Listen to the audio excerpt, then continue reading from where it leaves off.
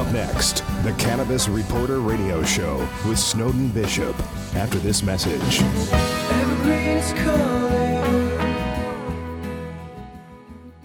When you think of chips relative to cannabis, microchips may not come to mind.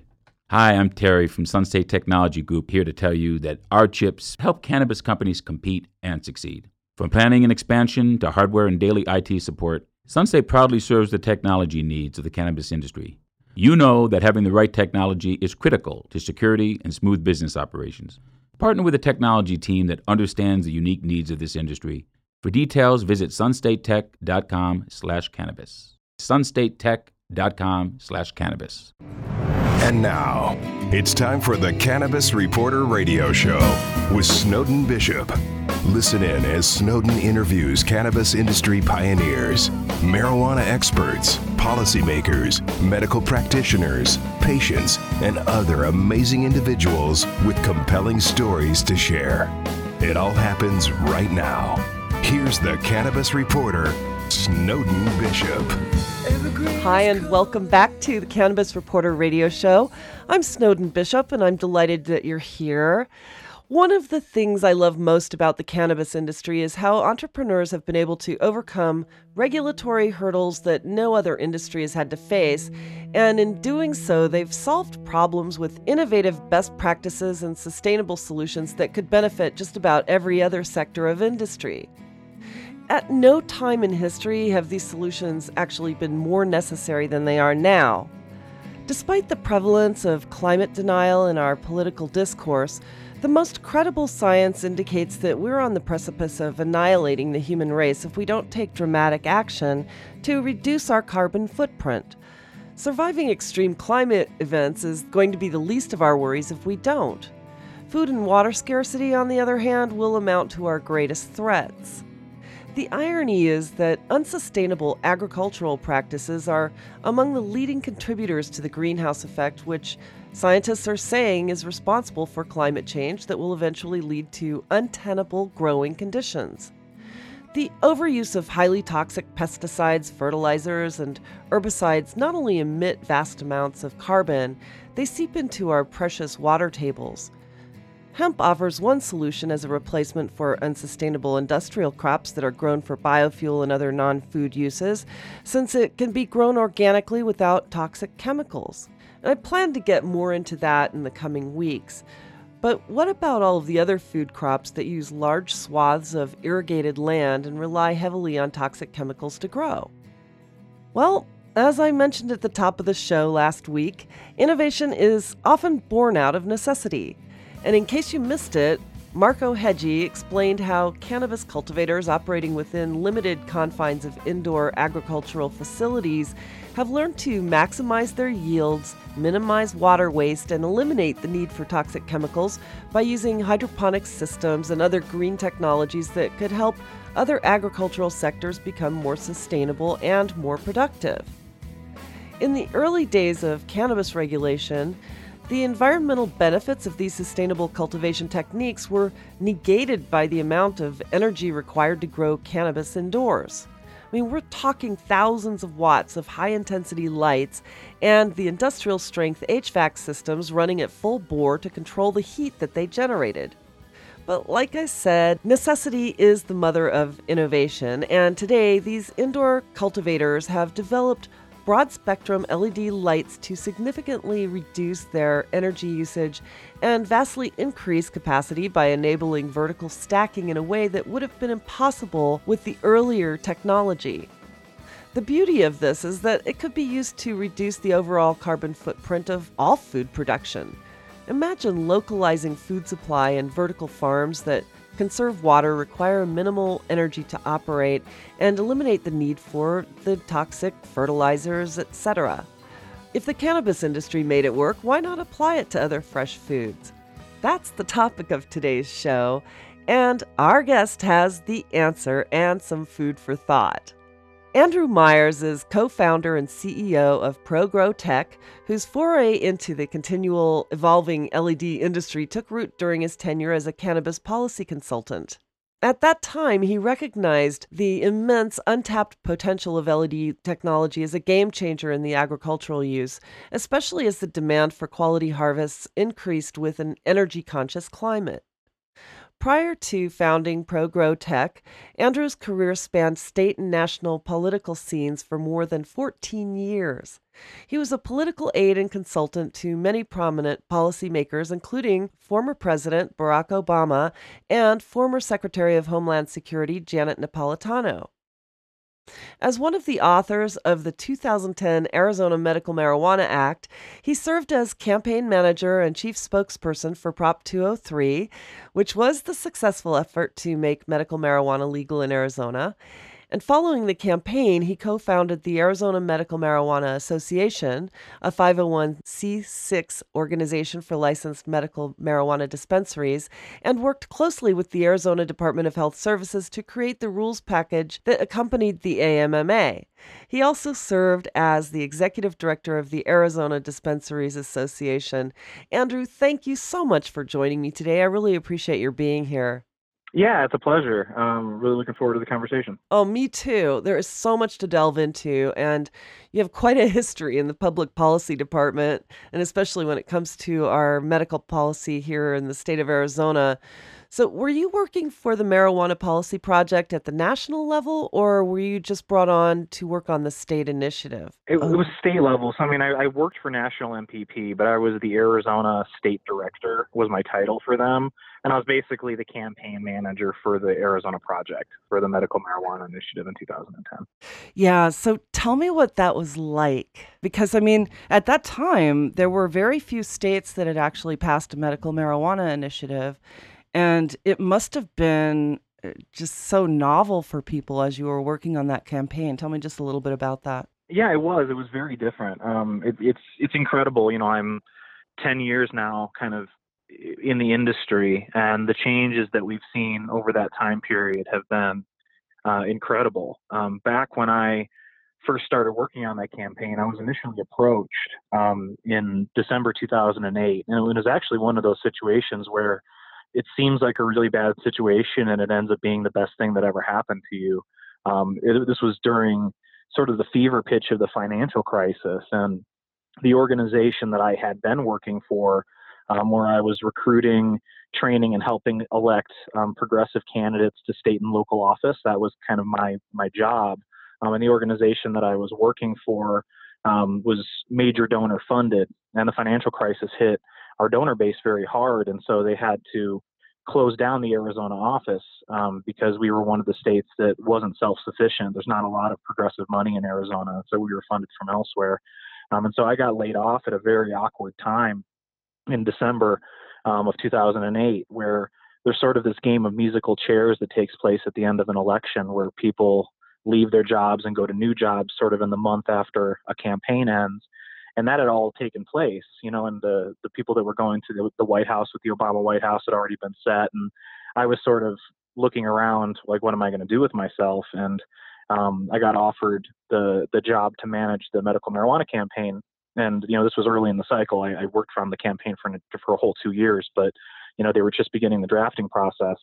And just to your point about how, you know, novel it was at the time, I mean, I was very concerned about taking the job. You know, I was a mainstream political consultant, and kind of my first reaction, and I'm, you know, a little bit ashamed of this, you know, today, but was I was worried that working on that campaign was going to be a bit of a scarlet letter for me moving forward. And, you know, but I took the interview, and I'm glad that I did. And I met the folks that were associated with the Marijuana Policy Project. And, you know, I was deeply impressed with them, obviously, because, you know, they're wonderful professionals. And, you know, it was a real privilege actually to be associated with the campaign. But yeah, it was definitely novel at the time. And a lot of the people that I had been working with up until that point thought that I was a bit of a radical. I mean, I even had a hard time getting, you know, Democratic lawmakers to endorse the initiative. And many of these Democratic lawmakers are people that I had literally put in office. I'd been, you know, a consultant to them or had recruited them to run in the first place. And it was just such a an alternative issue. But, as with many things, the voters were definitely ahead of the elected officials when we went into 2010 on that issue. So, how do you go from being a political consultant to being the CEO of a growing operation? Sure. So just clarity, I don't run a growing operation, although I did used to work for a dispensary. But that was really the transition. So I mean, the link was I was a mainstream political consultant, got laid off at an awkward time, ended up taking a job that I thought might have been problematic, but ended up being the best thing that ever happened to me. The campaign was successful in 2010. And then I ran the industry association for 3 years after that. And during that time period, when we were building out the program in Arizona, it was really the first wave of cultivation facilities that were looking for energy efficient lighting technologies. They were looking for, a better mousetrap when it came to grow lights. And there were a lot of companies that were, promoting new technologies, whether it was, LED, but also induction and plasma lighting. But what we found was that every grow that took a chance on one of these energy efficient lighting technologies, it failed. It failed where they didn't have anywhere near the yield that they were experiencing previously with high pressure sodium lighting. The quality was down. And then the lights themselves were quite expensive. And so it was, 7-figure value mistakes that folks were making with lighting technology. And then, us as an industry association, we became interested in, energy efficient lighting technology that was valid, on behalf of our clients. And I was lucky that I have family in the lighting business, not in the horticultural end of things, but just in the commercial white light space. And so we understood, kind of within my network, LED lighting technology pretty well. And we understood that LED was going to be the future of cultivation. And we knew that this was a way to make these grows more energy efficient, which from my standpoint, working on the policy side, we saw that the expansion of this industry was going to be limited by our energy efficiency problems. I mean, it's a green industry in the in the cannabis sense, but it's not a very green industry when it comes to energy consumption. Back in the day, it really was not very energy efficient. So we knew that we needed to solve this problem if we were going to be able to experience type of industry expansion that we were looking at. And California wasn't going to stand by and let 9% of the energy grid go to cannabis cultivation. It just wasn't going to happen. So we became very interested in it from that standpoint. And we knew that LED was the future.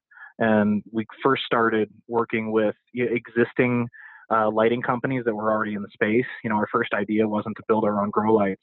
We just really wanted to represent the voice of the customer to existing LED lighting manufacturers, where we were saying to them, listen, we think you've got something here, but you're not. What we realized the problem was not with the technology itself, or what we call systems integration, is that they weren't deploying the technology appropriately in a way that was useful for the end consumer, not useful for the cultivator. And a lot of that had to do, and we can get into the technical aspects of that if you would like to, but it's a little bit dry, with the size of the lights and the type of light spectrum that was being used. And we had some insights on that front. And so we tried to help a couple of companies along, and for various reasons, those relationships didn't work out. And we realized that it might be easier for us just to build our own lights. And so, that's what we started trying to do. And, 3 or 4 prototypes later, we ended up with our Evolve Series light, which, I think has been a big factor in generating this transition away from high pressure sodium onto LED. It was one of the first, truly successful LED lighting platforms where not only could you cut your energy bills by 50%, but you could also, increase your yield at the same time. And that's what we realized, is that people were not going to adopt LED technology unless that they were going to be able to get, not only on the energy efficient side, but also on the yield side, better results than they were getting before. Yeah, and LEDs, which for people who don't know, it stands for light emitting diodes. The light spectrum, it's taken a long time for LEDs to actually come into sort of a future use, if you will, because, as they started out, I think they were only red and green in the very beginning, and they've come a long way as far as the technology in order to be able to get the white lights, the daylight, the ambient golden color lights that you can get from low wattage incandescent bulbs, but it seems so counterintuitive. And without getting too much into the weeds about the technology of it, if there's just like a really basic way to explain it, how do you get from what a plant needs from the sun for regular photosynthesis out of an LED? Sure, and that's a really good question. And as you were saying before, I mean, when we got involved in LED lighting, the vast majority of the LED fixtures that were created for horticulture were what we call monochromatic LEDs, where they were, either red or they were blue. And actually, LEDs are either red or blue. The way that we create white LEDs is that we put what's called a phosphor. So it's basically a filter over the top of a blue LED to add another color to it. And then it's some percentage blue and some percentage some other color that is this filter that we put over the top of a blue LED. And it generates a color that our eyes see as being white.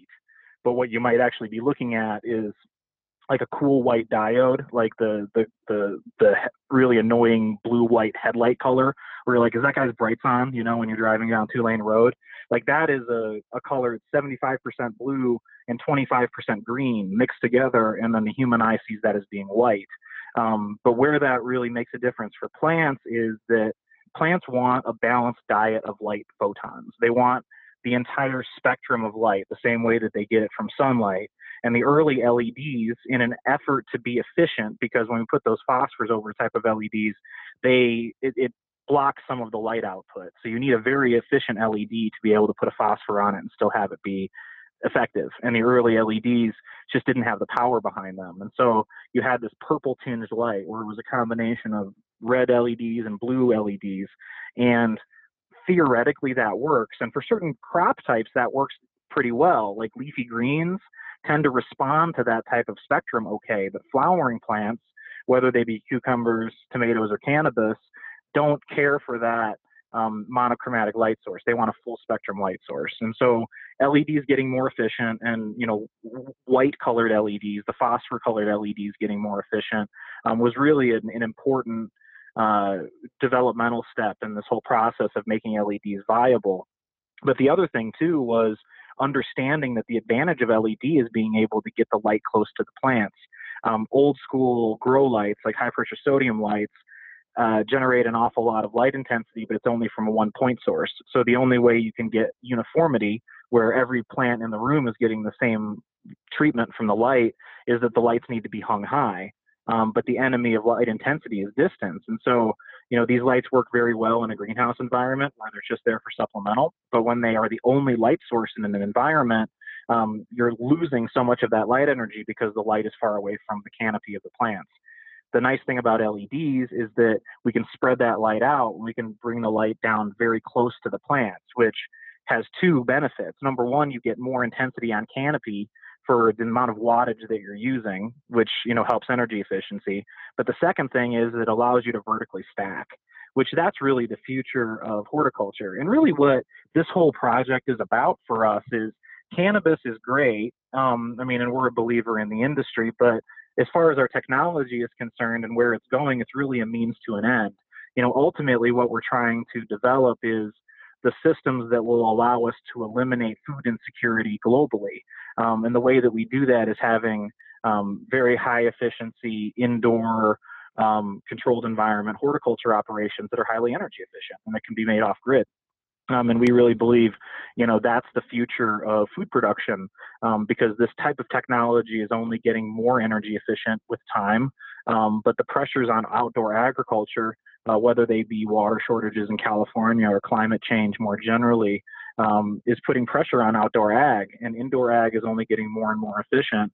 And at some point, those lines are going to cross. And I think that it's probably a lot sooner than people realize. So, this technology that we're developing, and while it's great to be able to make, cannabis growing operations more efficient and be able to provide a higher quality and lower cost product to an end consumer for medical marijuana, which I think there's a societal benefit in that in and of itself. But that's small potatoes compared to what the real objective is here, which is, developing these systems that are going to be able to feed a planet that's going to have 10 billion people on it here. You read my mind, because I was going to start getting into this. Is one thing that's really interesting to me, and We have so many unsustainable agricultural practices right now that have people in sort of this roundup merry-go-round with the GMOs of the world. And those are causing all sorts of problems, but also the shortage of land, as you mentioned. And I think that taking the stackable indoor agriculture, so that a skyscraper, for example, could be the equivalent of a 1,000-acre farm in what it could produce. And I know that in China, they're starting to implement some of this technology to be able to grow in a vertical way because they're just completely out of land in certain areas. And so how do you see this transitioning? I mean, I really see that the cannabis industry is sort of leading the way and finding more efficient ways to do this because they've been relegated to indoor growing with the security measures and all of the things that go with these state regulations, especially in states like Arizona and I mean, earlier on in California, too, where they were requiring people to grow cannabis indoors, specifically locked up away from the public view and also away from access to school kids, if you will. I mean, there was a lot of paranoia around it at first. And so as the cannabis industry had to adapt to these regulations, they're actually figuring something out that could be useful for just about every other agricultural industry. Yeah, absolutely. I mean, and what's the old saying? Necessity is the mother of invention, right? Absolutely. And it was really a two-stage process because the indoor growing. I mean, and it was definitely pioneering on technique. Even going back to the black market days with cannabis, but up until recently, those facilities have not been particularly efficient, and it's because they weren't under market pressure to be so. When you're selling black market and there's a huge risk premium associated with your product, so I mean you're able to sell it at such a huge premium. There's not pressure on you to become efficient on the cost side. But a state like Colorado, where the vast majority of the grows there are using older technology because the grows themselves are older, just because the program is older. But you have a dynamic where the wholesale pricing is approaching $1,000 a pound. I mean, and it used to be over $3,000 a pound. And in many cases, it's costing these guys $1,000 a pound to grow it indoors because they haven't adopted this type of energy efficient technologies. And they used to have a pretty good business where they had 66% margins, and they were selling for $3,000 a pound and producing for $1,000. But now they're producing for $1,000 and selling for $1,000, and that's not a way to stay in business. But also, with these high intensity lights, they had to have HVAC systems that would eat up a lot of their energy usage as well, just to keep the place cool enough for the plants to survive. That's exactly right. And so it's the energy efficiency comes from a combination of the LEDs are pulling less wattage to begin with, but also because they're pulling less wattage, they're generating less heat. And so, yeah, you're offsetting that cooling load dramatically.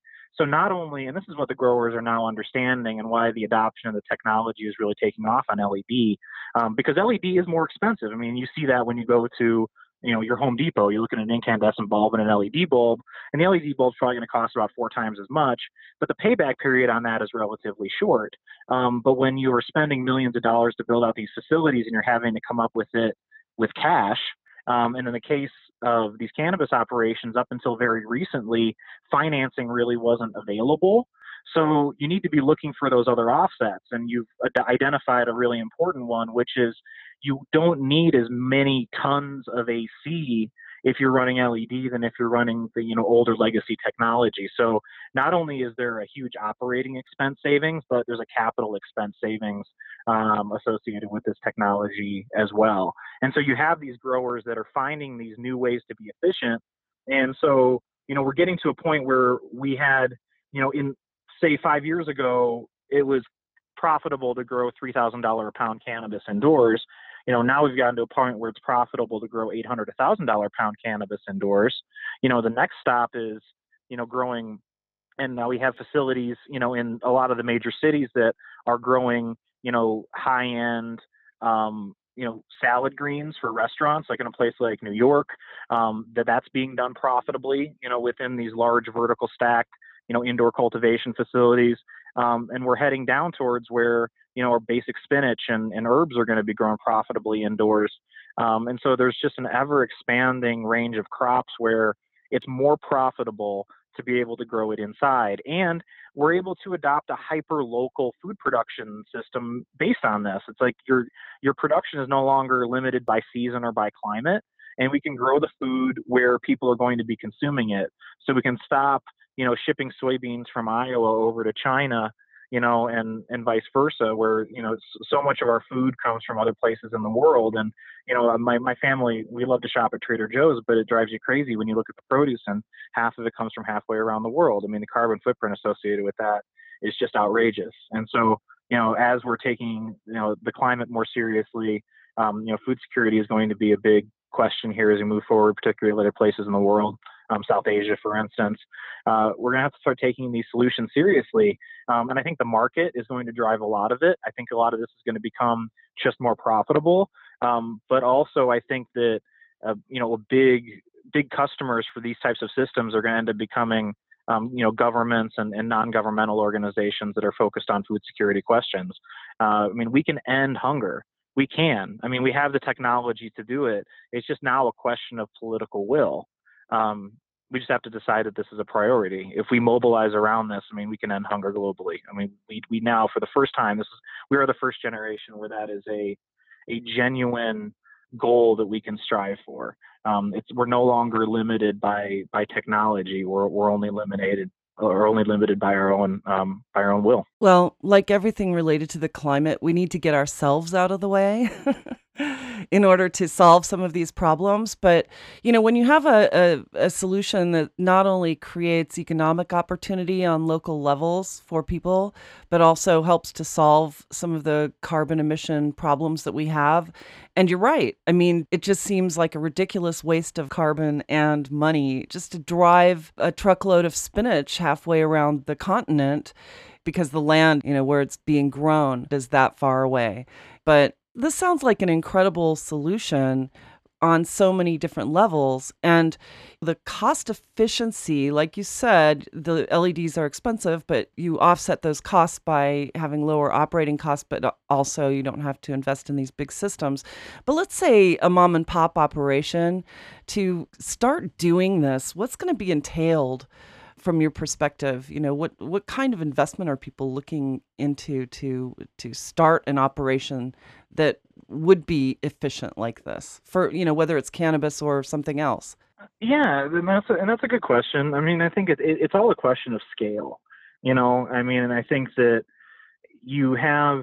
there are a lot of folks that have been able to start, small scale operations, and they've, done a good job of producing very high quality product, whether it be cannabis or whether it be food or, some sort of other artisan product.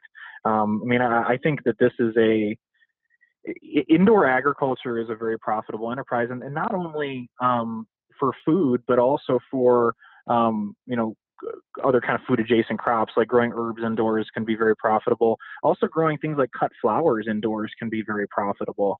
And I think as we move toward the future here as well, we talk about the cost of things a lot. And obviously that's a very primary concern when you're talking about it and as a business owner. But when we look at it more from a macro standpoint, and we think about the cost of being able, you're talking about trucking that, load of spinach, halfway across the continent. Our fossil fuels are artificially cheap. They're subsidized on the corporate side. The extraction of them is subsidized. There is a societal impetus to try to provide cheap fuel to people, because it's seen as basically economic stimulus, being people cheap gas that allows them to be more productive. But, we don't recognize the expense of that. Number one, we have the subsidy anyway, just on the extraction of the substance itself, but the fact that it's finite really isn't taken into account with the expense that we pay, nor is the environmental impact of, what the downstream cost of the carbon that we burn is not calculated in the cost of that fuel. And I think as we start looking at, what the real cost of our energy production is, and it's not only gasoline, it's also like Arizona, for instance, is a coal state. Like when you're talking about the difference between LED technology and HPS technology and the number of megawatts that your facility is going to be using over the course of a year, you need to wrestle with the fact that every single one of those megawatts that is being consumed, like we are burning coal to produce that here in Arizona. Like we sell our nuclear power to California. Like when you're consuming power in Arizona, you're consuming coal power, and that's true a lot of places all over the country. So I mean, when we start getting very serious about what the long term, and we start calculating the true cost of what the long term impact is of our environmental policy and of our energy policy, these types of technologies just start making all of the sense in the world. But getting back to your original question about the mom and pop. The thing that's become available now, I mean, and has been available for LED technology more generally, and it's just now becoming available within cannabis, is lease financing. The banking situation is starting to resolve itself. This was a tool that was not available before, but when you have a piece of technology that costs you a lot up front, but you have a 2-year payback period associated with it, the most obvious thing to do in that situation is to finance it. You put it on a 3-year financing package, and then you're putting, instead of coming out of pocket for the technology, you're actually putting money in your pocket every month, because the energy savings that you're achieving, switching from HPS to LED, is actually paying that monthly note. So you come out ahead. And so that's really what is speeding the adoption of this technology in cannabis, and really what was holding it back up until now was the lack of availability of those lease financing programs. But that's kind of how you make it work, whether you're a mom and pop or whether you're a large, sophisticated industrial scale operation. It's all about being efficient per square foot, and being able to afford to purchase the technology that is going to enable you to minimize your operating costs, because that's how you remain competitive in the marketplace moving forward, is trying to keep your costs low, and finding a way to be able to acquire the appropriate technology up front, whether that's for cash or whether for financing, is a key to downstream success. And so we go the extra mile for our customers to try to help them access those types of resources, and I'm sure that's true of other companies that have similar technology to ours. Yeah. Last week we spoke with Marco Hedgie from Grow Life, and they've got all these hydroponic systems that people can put into their indoor grow operations, for the water efficiency. And it seems as though if you were to combine that with the LED, there's really no telling how much savings in terms of land usage, the elimination of pesticides and fertilizers and all of that stuff. I mean, for any kind of food, it just seems like a no-brainer to me. And this is something that I think that as they start to look at a Green New Deal, this is something that I'd like to see them implement, across the board for food, not just for cannabis, but for all kinds of food production. But no, absolutely. I mean, and just talk. It's just. I mean, I'm sorry. This excites me. You're absolutely right. I mean, back of the napkin calculation. I mean, a 10-year cost of roughly $1 trillion, ballpark. I mean, just talking big round numbers here. But $1 trillion over 10 years could create the infrastructure that we could feed every man, woman, and child in the United States with fresh fruits and vegetables perpetually in a controlled environment situation where it was all grown and delivered on a hyper-local basis. Like, I mean, I would love to see us be, putting up these 10,000 square foot, light depth controlled environment greenhouses, like at every high school, like, and, making this part of our educational system, getting kids involved in the production of this food. Absolutely. And imagine how that would create like a sense of community where it's like, it's not just for people who are economically disadvantaged, it's all across the board. Like everybody shows up at the high school and gets their CSA bucket of fruits and vegetables that are grown here locally by your kids at your school. How awesome is that? And that's something that we can do. We could literally end hunger in the United States this way for less money than we spent in Iraq for something, way less useful. So, I mean, like, this is doable. And that's what I was saying earlier. It's just a question of political will. Like, this exists. It's something we can do.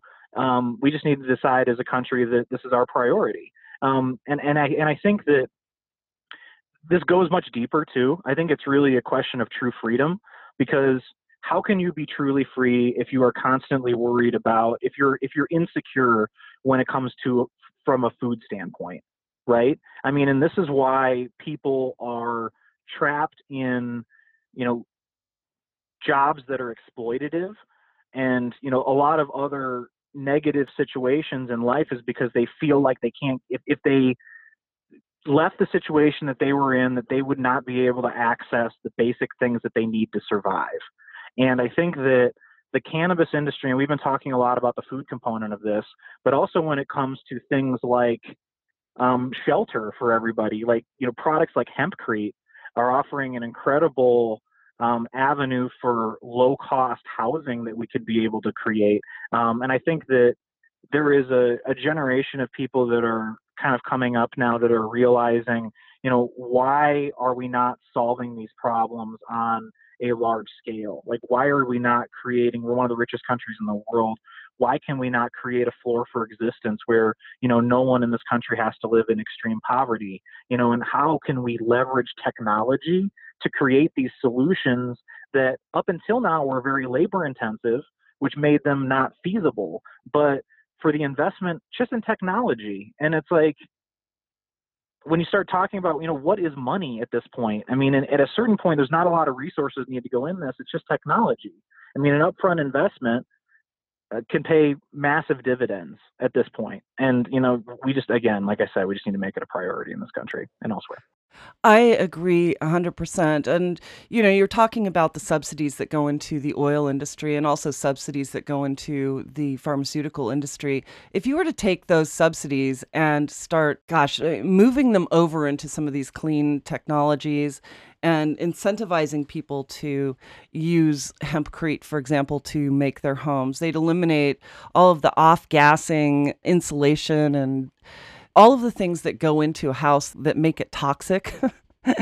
And not only that, a few months back, I interviewed Greg Flavel about the hempcrete. He's a master builder in hempcrete and an expert in all aspects of hemp. And we were talking about this, and, I thought, with all of these communities that have been destroyed by floods, destroyed by hurricanes, destroyed by tornadoes and fires and earthquakes and everything else, if they rebuilt with hemp, those houses would be able to withstand some of those floods and still be standing and not be toxic by the time they dried out. And they'd be able to retard the fires as well. They'd be able to withstand, that extreme heat without just catching fire just because of the heat, not necessarily because the flames were up against the house. So, yeah, it's pretty interesting. But I think that, if we start taking some of the subsidies that go into the oil industry and subsidizing hemp instead, and subsidizing hemp instead of corn as well, we could start creating almost all of our fuel, all of the plastics and composites and everything else can be made with hemp. So why not? It seems as though these solutions are here and they'd be cost effective. Yeah, well, I mean, and the cost, and so many, you keep talking about subsidies. I mean, and that's a really critical component here is that, the argument against a lot of these initiatives is that how would you pay for it? And it's, well, so many things are made artificially inexpensive because of the subsidies that we apply to them. It's like they're not actually inexpensive. It's just that, we've created a system by which they appear to be inexpensive. And the thing that I really like about the proponents of the Green New Deal and the way they're talking about is a World War II style mobilization around this question. Because when you get into a war mobilization or an emergency mobilization type of situation, is that the conversation shifts. You are no longer talking about how much do things cost in terms of dollars and cents. You start talking about things in terms of how much do things cost in terms of resources, in terms of how many human hours do we have, how much energy resources do we have, how much do we actually, like, what is our inventory of resources and how do we best apply them? It's like, and the economy takes a back seat to that practical calculus, and your mission in front of you and what you need to be achieving. And I think that if we decided that we wanted to attack, food insecurity, or we wanted to attack homelessness, or we wanted to attack poverty, or the combination of those things, if we really went after that with a World War II style or a New Deal style mobilization, we really remade our entire society within 15 years. I mean, you look at 1940, where we're still emerging from the Great Depression. We enter the war, and by 1955, it's Mayberry, right? Like the entire American middle class and suburbia was created basically inside of 15 years, and there was a war in between. Americans are capable of incredible things. We just need to be reminded that we are. I mean, we have so many, like our utilization of labor is so low right now. Our unemployment rate is low, but there are so many people that, are working multiple part-time jobs, and a lot of these things that can be automated, right? I mean, and to me, we're going through an economic transition right now, and we're seeing it on the agricultural side. I mean, and this is sort of the dark side of what we've been talking about, right? Like part of the cost that we're cutting is not only are we saving money on energy, but because we're automating these facilities, we're cutting labor costs. There aren't as many jobs that are associated with these farms of the future because like a lot of things that we needed to do by hand, we can do in an automated way before. And unfortunately, because of the way that our economy is structured, is that there's fear associated with that of that automation. But we need to be creating a situation where we're embracing these technologies, where we are creating a machine that can do something that used to be backbreaking labor for a human being. But there's a negative context to that because we're worried about the human being not being able to feed themselves or their family downstream. And what a tragedy is that? Is that because we are creating something that makes people's lives better and that we're not having to, commit backbreaking labor to it, that, somehow that human being that was performing that job is seen as disposable. And I think that's the real problem, is that we need to be these automated systems that we're creating. It can either be the best thing in the world because we can create a world of surplus, of plenty. Scarcity has been a fact of life for human beings for the entirety of our evolutionary history. There's never been enough food resources to be able to go around. It's always been a struggle. And it's like all of a sudden that's no longer the case. Like we are producing more than we can use, but we're failing in distributing that out to everybody, which I think is just a huge moral failing.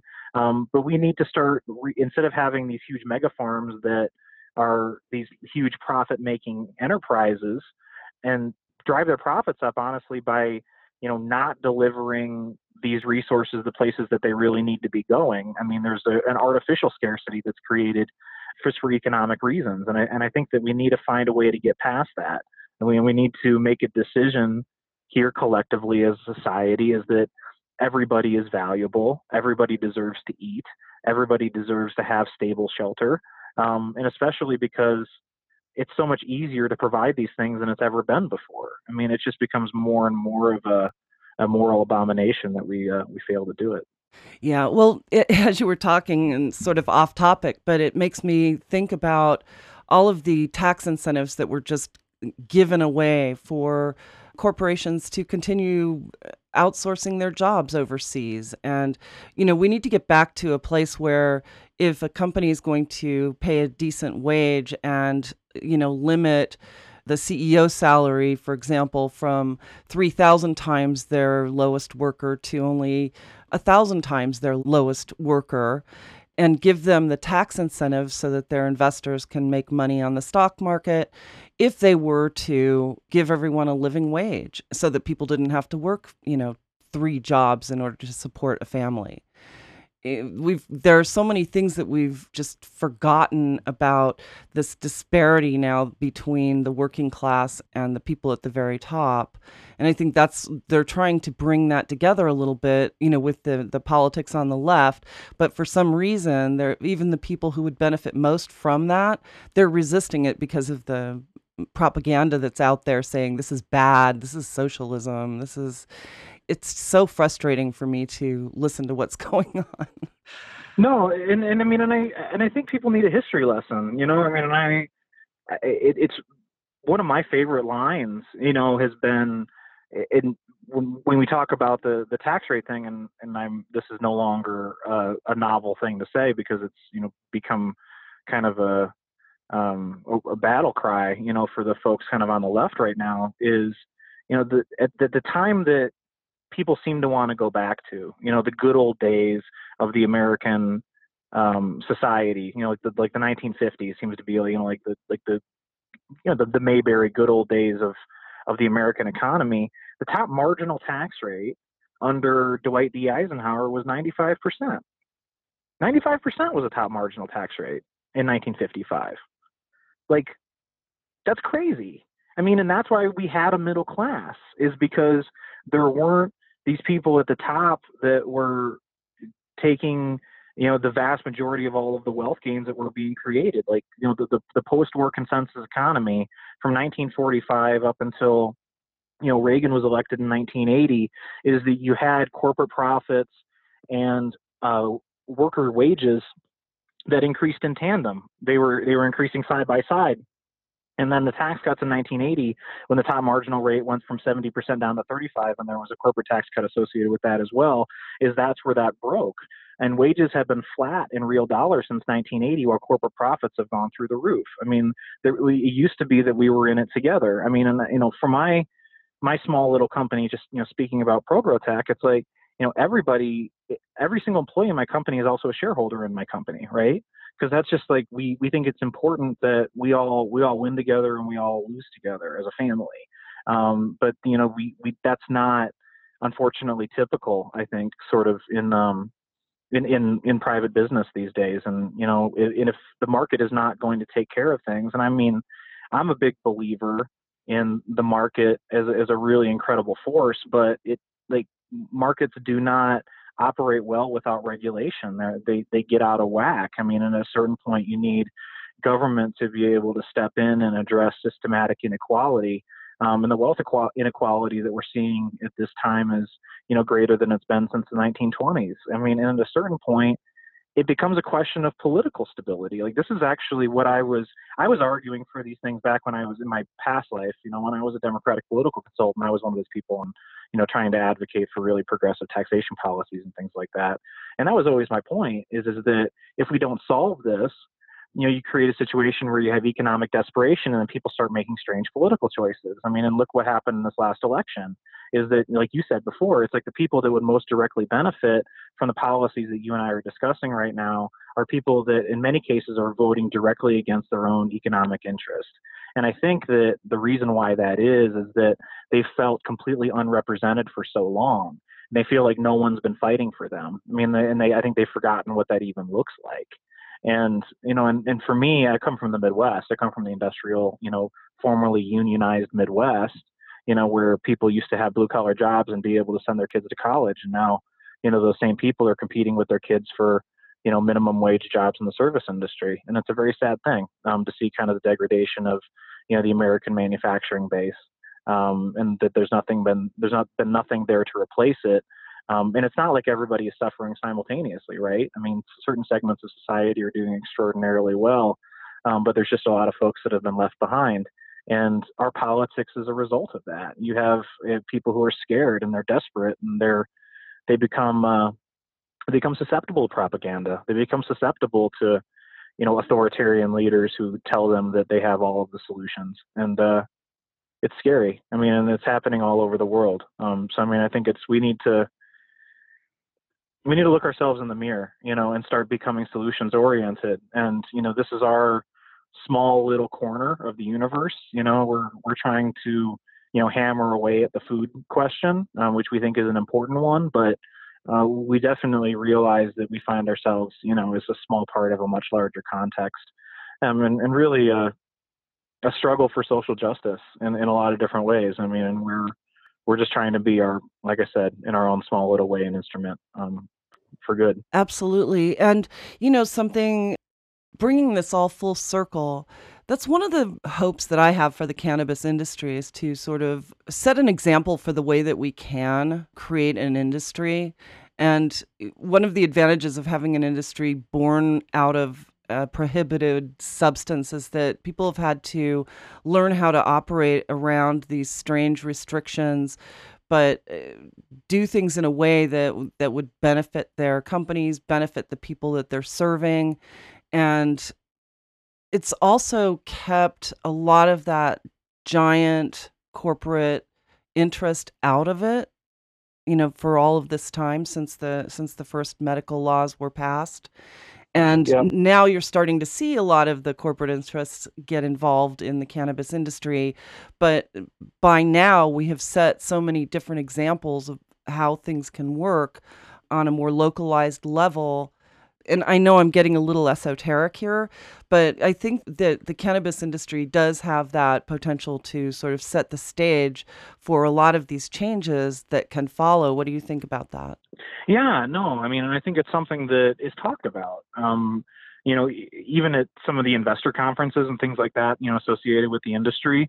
I mean, I think there's definitely a desire that the the economic, you know, the wealth that is created from these businesses, there's definitely a desire among a lot of people to turn that towards a societal positive.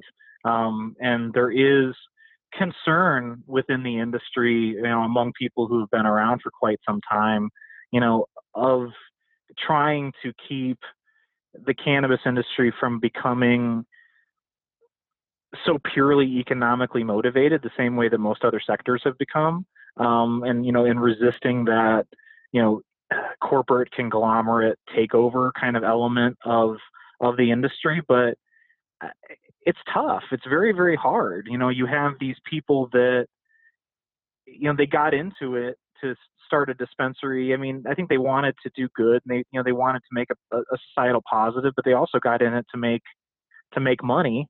And I have a hard time faulting these dispensary owners that, they went heavily into debt to get these things started in many cases, especially in early days. And they struggled, they suffered, they paid their dues. I mean, and they built a business that has value. I mean, in Arizona, we've got a completely bonkers market for dispensary licenses out here right now, where they're routinely going for $15-20 million a piece, which to me is just absolutely insane. But that's what's happening, and you have a lot of these people that are exiting their businesses and are selling to people that have a different set of values, right? I mean, and that's happening every day, all over the industry. I mean, and I don't really know what the answer to this is, but I know that a lot of my friends that I've known for some time and have been involved in this industry, I mean, we really are in it for the right reasons. I mean, and we want to be able to, see a net societal benefit to this downstream. And I would expect that, a lot of the people that are doing well in this industry will become people that are going to become very, active on the charitable front, addressing a lot of the issues that we've been speaking about. But money speaks. It's tough. I mean, and corporate power, unfortunately, in this type of environment is very difficult to resist. We saw Altria, which is the new brand for R.J. Reynolds, and they put I believe it was a $1.6 billion investment into, one of the largest operations in Canada. And, they're playing to win. I mean, and to them, this is just the next front, and then, an ongoing kind of capitalistic campaign. I'm not trying to use any sort of crazy language on this, but I mean, it's hard. It really is. I think it's a very important question, and I wish I had all the answers to it, but unfortunately I don't. Well, you've given us a lot of food for thought here. I'm sorry. This has got kind of wide ranging here in the second half of the interview. No, I'm actually glad, because, I mean, the whole point of educating people about what's going on in the cannabis industry is to also bring into the spotlight some of the societal issues that we face that cannabis can partly solve. And so I'm always happy to talk about the wider ranging aspects of this. So thank you for that. Any parting thoughts? Yeah. I mean, to me, the most exciting thing about this industry is that we have a chance to be able to do things differently, and we have a chance to have different priorities, and we have a chance to change our approach. And to me, that's an incredibly refreshing thing. And there are a lot, for every opportunist that you meet in this industry, of which there are many, of people who just see the green rush and are trying to get involved to make a quick buck. For every one of those, there are so many other people who are among the finest people that you will ever meet, because they didn't get involved in this because they thought that it was an incredible economic opportunity for them. They got involved in it because they think that this is the right thing to do. And they were doing it long before it was popular, long before there was any business associated with it.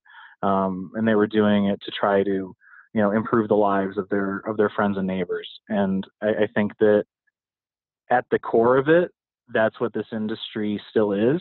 And there's a lot of us who are trying to do everything they can to make sure that it always stays that way. And it's an incredibly beautiful plant, as far, talking about cannabis, that has so many healing benefits and healing properties. And, I think it's incumbent upon us to, honor this amazing opportunity that we have to expose the wider world to the healing properties of this wonderful kind of nature's gift, and turning it into a pure dollars and cents business, and not having some sort of broader societal benefit, would just be a major failing if 20 years from now we look back on it and be like, man, that was really a missed opportunity. So I hope for all of our collective benefit that we all do the right thing. And I appreciate you and your show, and highlighting these issues, and bringing it to a broader audience. And I think it's all just a very positive thing, and it's a privilege to be a part of. So thank you for your time. Well, thank you so much for that. I appreciate it. And yeah, you know what? And it's the healing aspects of it, not just from like a medicinal side, but the healing of our society at large. I think that for the last 80 some odd years, we've been deprived of something that could bring so much prosperity and healing to the earth, from hemp, and solve a lot of problems for us. And the effort to legalize is also going to create a more equitable criminal justice system. I mean, on so many levels, we're talking so many levels. So yeah, well, I sincerely appreciate your insights so much, Andrew. So thank you again so much for joining me. Yeah, absolutely, Snowden. It was a pleasure. And anything else that we can do for you, please feel free to reach out. And hopefully we'll get a chance to meet in person sometime down the road. Absolutely. I hope so too. So once again, it is time to bring yet another show to a close. I'd like to personally thank my guest, Andrew Myers, for sharing his insights and knowledge with us today. If you'd like to learn more about the work he's doing at ProGrowTech, please visit us online at thecannabisreporter.com. Click podcast to find today's episode, and that's where you'll find his bio along with a link to his website. We have so many people to thank. First, I'd like to express our gratitude for our radio partners, Sunstate Technology, Canosphere Biotech, and Integrated Compliance Solutions for supporting our show, and our media partners at the Cannabis Science Conference, London CBD Group, Cannabis Radio, and Newsbank for helping us spread the word. I'd also like to thank my production team here at the Cannabis Reporter Radio Show for always making us shine, and our programming directors at XRQK Radio Network and Society Bites Radio for broadcasting our show. And last but not least, thanks to all of you for listening.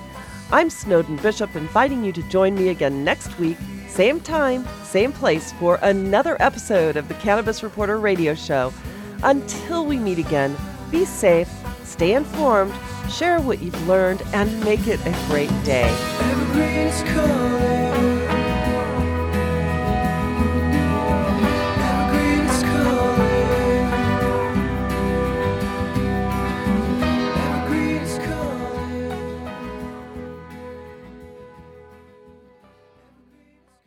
Most people don't realize that cannabis is serious business that requires serious technology solutions. Hi, I'm Terry from Sunstate Technology Group, where we are seriously proud to provide technology and security systems that help cannabis companies compete and succeed.